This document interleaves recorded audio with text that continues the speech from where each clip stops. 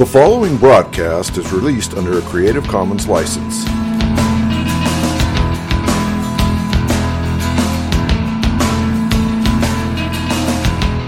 I believe in Jesus Christ, the only Son of God.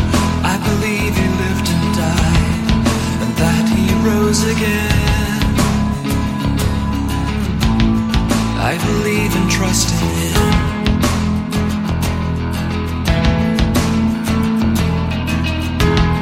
He ascended into heaven. Christ, our living head, will one day come again to judge the living and the dead. I believe and trust in Him.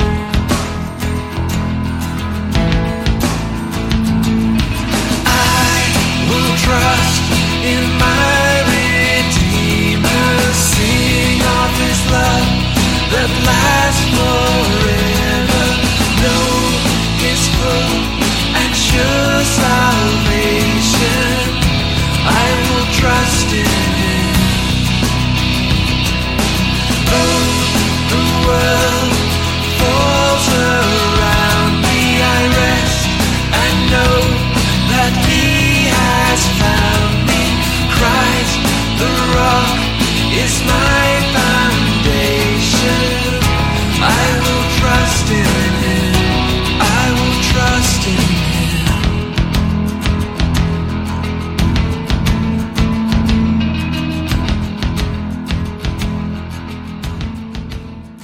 Welcome all to Pastor Yeshua. You've been listening to Creed by Richard Jensen from his album, Order of Service.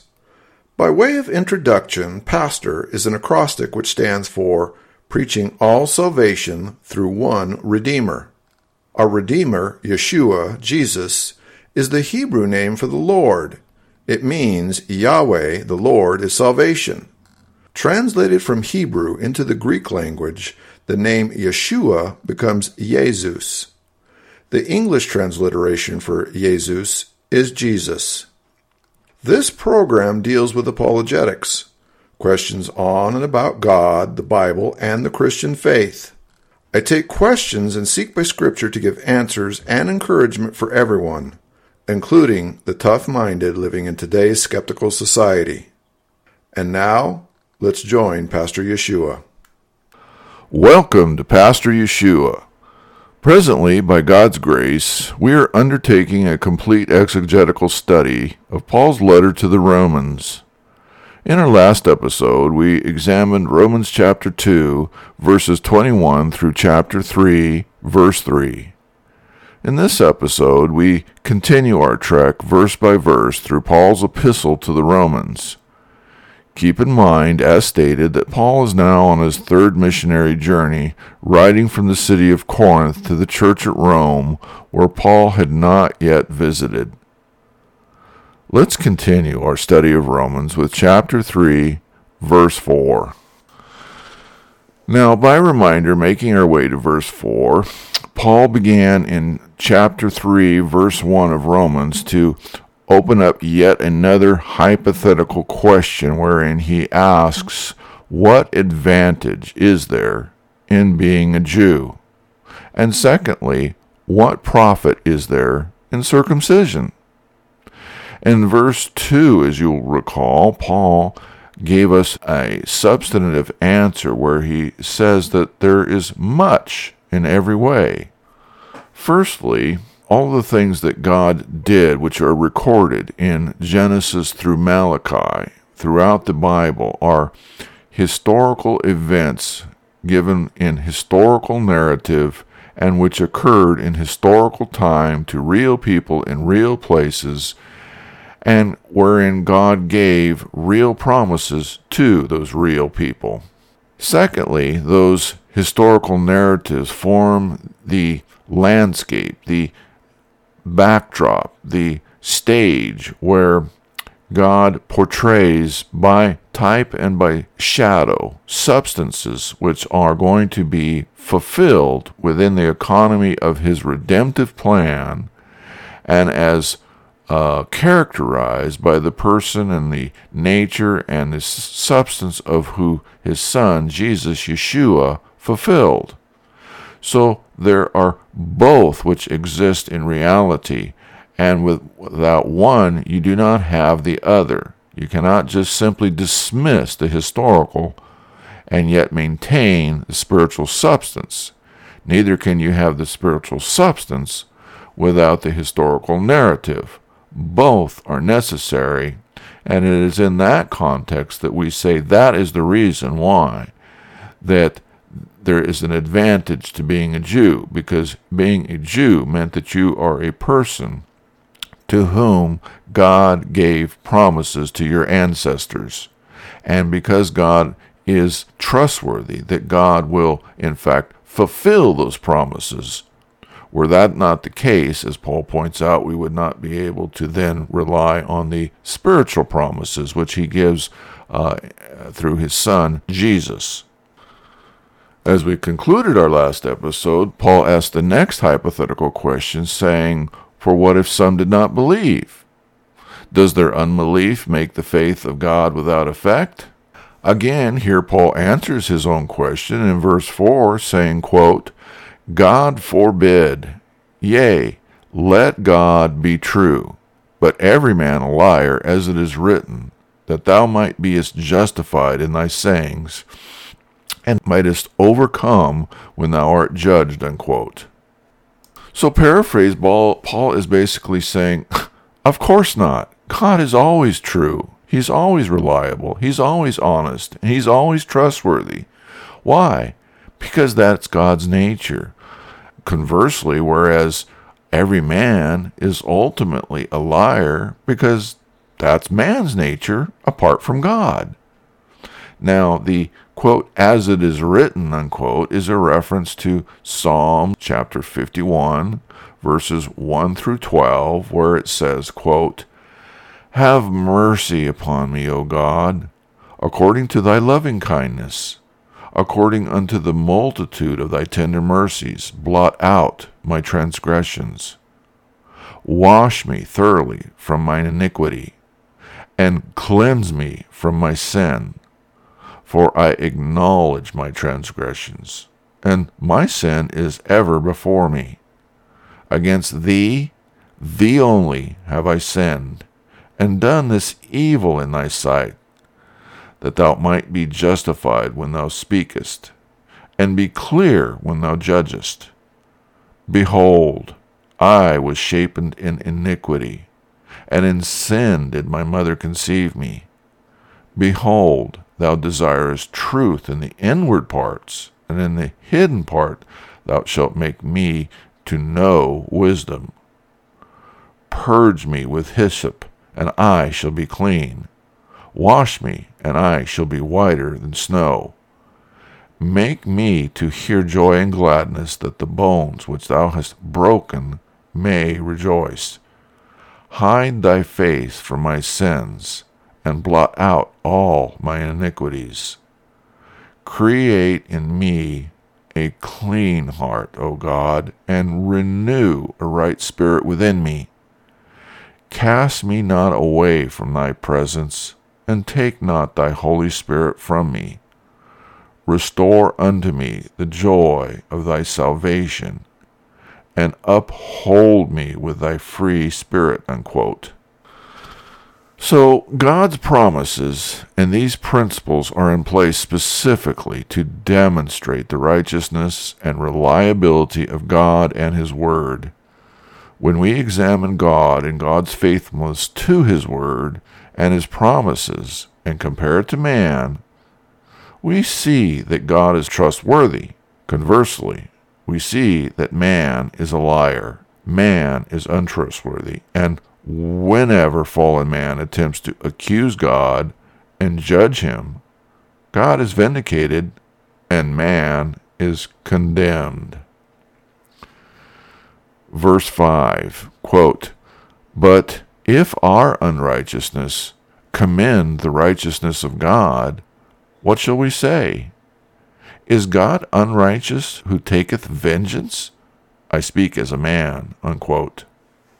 Here, yet again, Paul gives another rhetorical question, which in the King James is admittedly a little hard to grasp.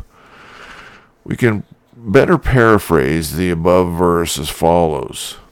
If our nature, which is a failure to measure up to the standards of God's righteousness, points out how righteous God is, then what shall we conclude? Is God acting unrighteously when he takes vengeance against us? Here, in context, Paul is dealing with the reality that every human's nature, without exception, is flawed and is seeking its own fleshly, carnal, and unregenerate desires. Ultimately, our human nature is like a worthless lump of coal, which is good for nothing except to be burnt. And it's only when we present a flawless diamond like God to compare it with that we see the absolute disparity between that which is perfect and that which is corrupt.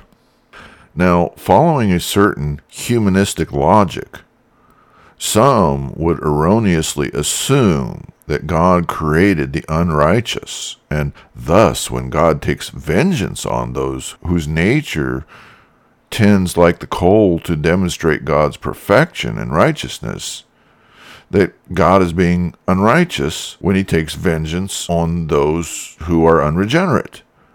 But the truth is that when God created man, he made man, quote unquote, very good.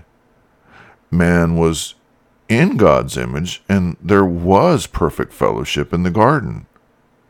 It was man who made the choice to turn away from God, and it was man who abandoned his covering grace and chose self-righteousness instead of God's imputed righteousness.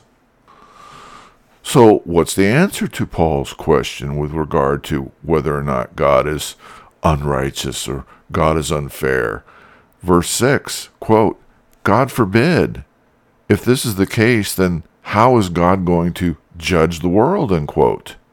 No, instead, God's ability to act with sovereignty and or judge the world is not dependent on any man's perspective.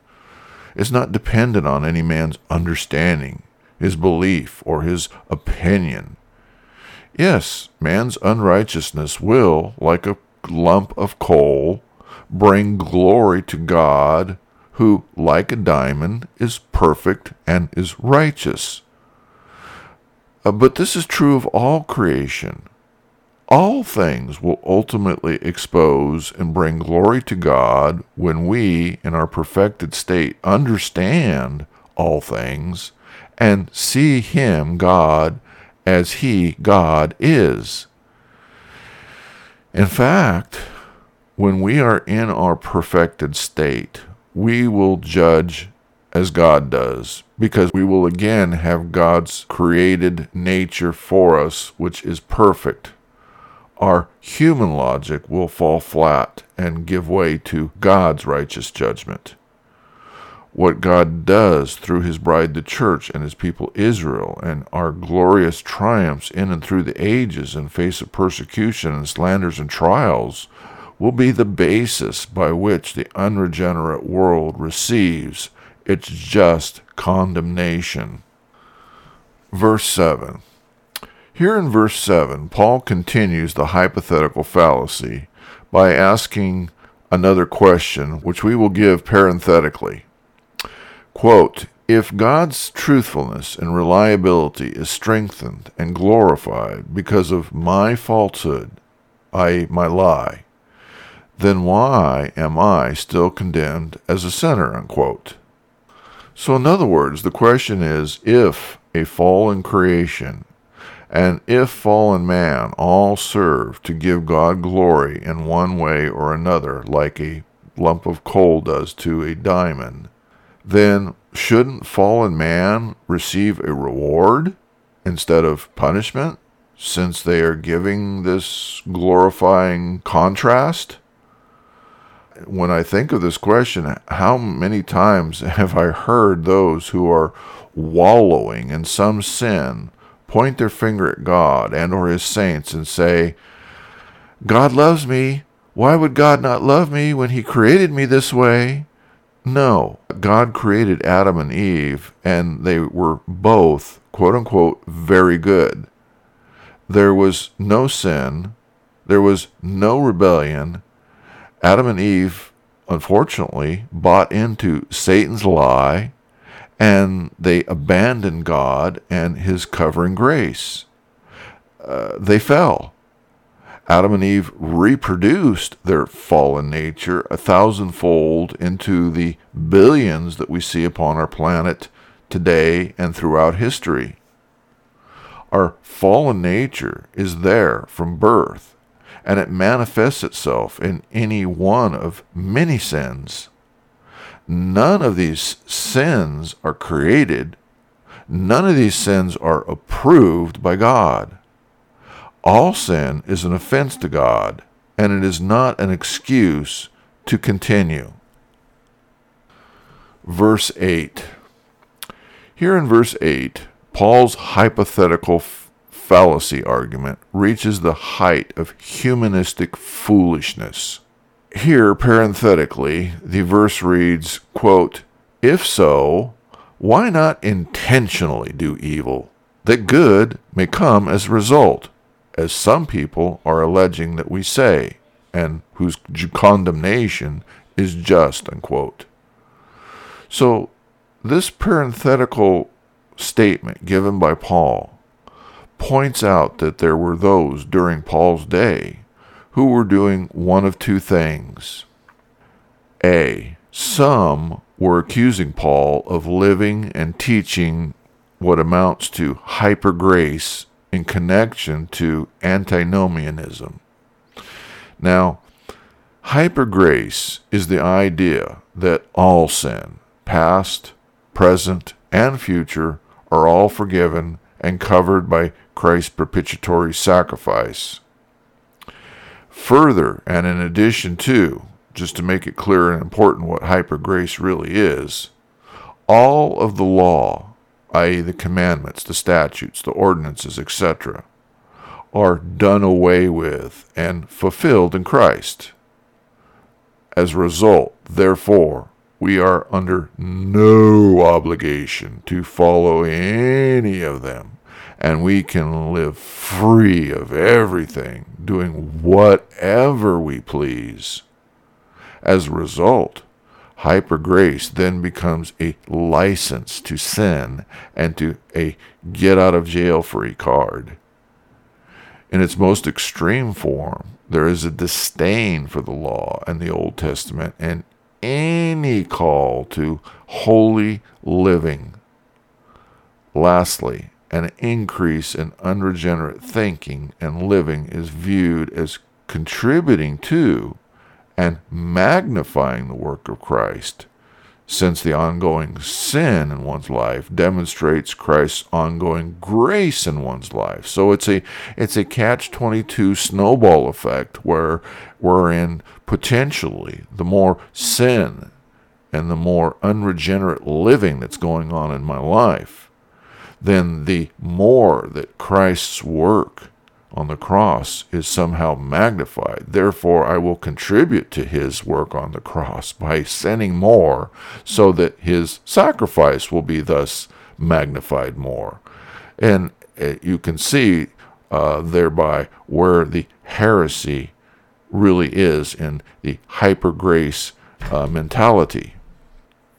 The second thing that was going on in Paul's day was that some were actually living out the above hypocrisy in their lives and wearing the sin and rebellion proudly as in their lives as a badge of their supposed quote-unquote Christianity. These people then twisted and used Paul's teaching and his language as well as any others as proof that their position was in fact correct. So in the case of this heretical argument, to summarize, the, quote, good that comes as a result, unquote, of doing that which evil is, number one, sin and rebellion stand to magnify God's righteousness. 2. Sin and rebellion have their greatest magnification at the point of the cross, where sin and rebellion are reconciled. 3. Since 1 and 2 are true, then we can actively participate in increasing each sin by willingly and intentionally sinning, and by rebelling each day in order to validate 1 and 2. Number 4, in all, we now have a rational and supposedly biblical excuse to sin. So the end result is that rather than being excused of sin and rebellion, we who continue to willfully sin and rebel against God demonstrate that we are in fact unregenerate to the same degree. Why? Well, the key factor in all of this is that God's work of true salvation in the lives of his elect is a transforming power which is real. It is in effect taking the lump of coal which we spoke of earlier, and he is transforming what should be by all rights burned and making it instead into a diamond which reflects his glory.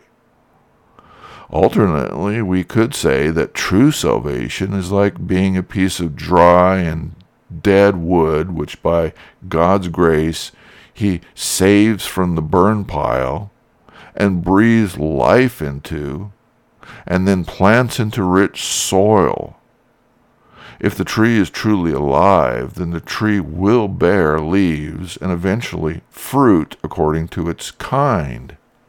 If the tree never bears any fruit and never bears any leaves and remains dead wood, then we know that the tree remains and is dead wood. In every case, whether the tree, the coal, or man, our outward fruit, or lack thereof, demonstrates the reality of our inward condition. Verse 9, quote, "Are we, i.e. the Jews, better than they, i.e. the Gentiles? Not at all, because we have proved that both Jews and Gentiles are all under sin, i.e. fallen short of God's glory," unquote. So in terms of our nature of sin, there is no hierarchy according to race, gender, ethnicity, or other category. All of mankind is in the same boat. Verse 10, quote, "As it is written, there is not one single person ever who is righteous," unquote. Beginning here at verse 10, all the way to verse 18, it is apparent that Paul is drawing exclusively from the Old Testament, and in particular Psalms, Proverbs, and Isaiah, as various writers are moved by God in those instances to reflect upon the condition of unregenerate man apart from God, which are characterized as those, quote, under sin. Verses 10 through 12 are a quote from Psalm chapter 14, verses 2 and 3, which says, quote, "The Lord looked down upon heaven, upon the children of men, to see if there were any that did understand and seek God. They are all gone aside. They are all together become filthy. There is none that doeth any good. No, not one," unquote. To this, we may add Psalm chapter 53, verses 2 and 3, which say essentially the same thing. Quote, "God looked down from heaven upon the children of men to see if there were any that did understand, that did seek God. Every one of them is gone back. They are all together become filthy. There is none that doeth good. No, not one," unquote. In either case, we are given the clear revelation from the perspective of an infinite, holy God who sees the heart, the thoughts and the intents of every man. The verdict is that man's nature has the inability to seek God, the inability to understand God or his attributes. We have all gone astray like a dumb sheep. We are all polluted and become unprofitable. None of us have the ability to measure up to God's goodness, holiness, or righteousness. The only exception is Christ, who is God, a very God in the flesh. Here in verse 11 and 12, we see Paul repeating what we have already seen in the above Old Testament verses. Verse 11, quote, "There is none that understands, i.e. discerns. There is none that seeketh, i.e. searches or pursues God," unquote. Verse 12, quote, "They have all turned aside, i.e. swerved from the right path. They are all become corrupt, i.e. to go bad or to sour. There is not one single person ever who does good in God's eyes," unquote. Verse 13, quote, "Their throat is like an open grave. The thoughts and ideas that come from the inside create and lead to destruction and death. They use their tongues to deceive. The poison of asps is under their lips," unquote. Here, verse 13 quotes Psalm chapter 5, verse 9, which says, quote, "For there is no faithfulness in their mouth. Their inward part is very wickedness.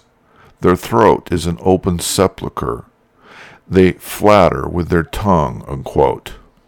Here again, both Paul and the writer of Psalm 5 are referring to the wicked, the unregenerate. All mankind who at the outset has only the nature of sin and rebellion. Since the unregenerate are spiritually dead, then all of their members, their mouth, the inward part, the heart, the mind, the intellect, the soul, is also dead.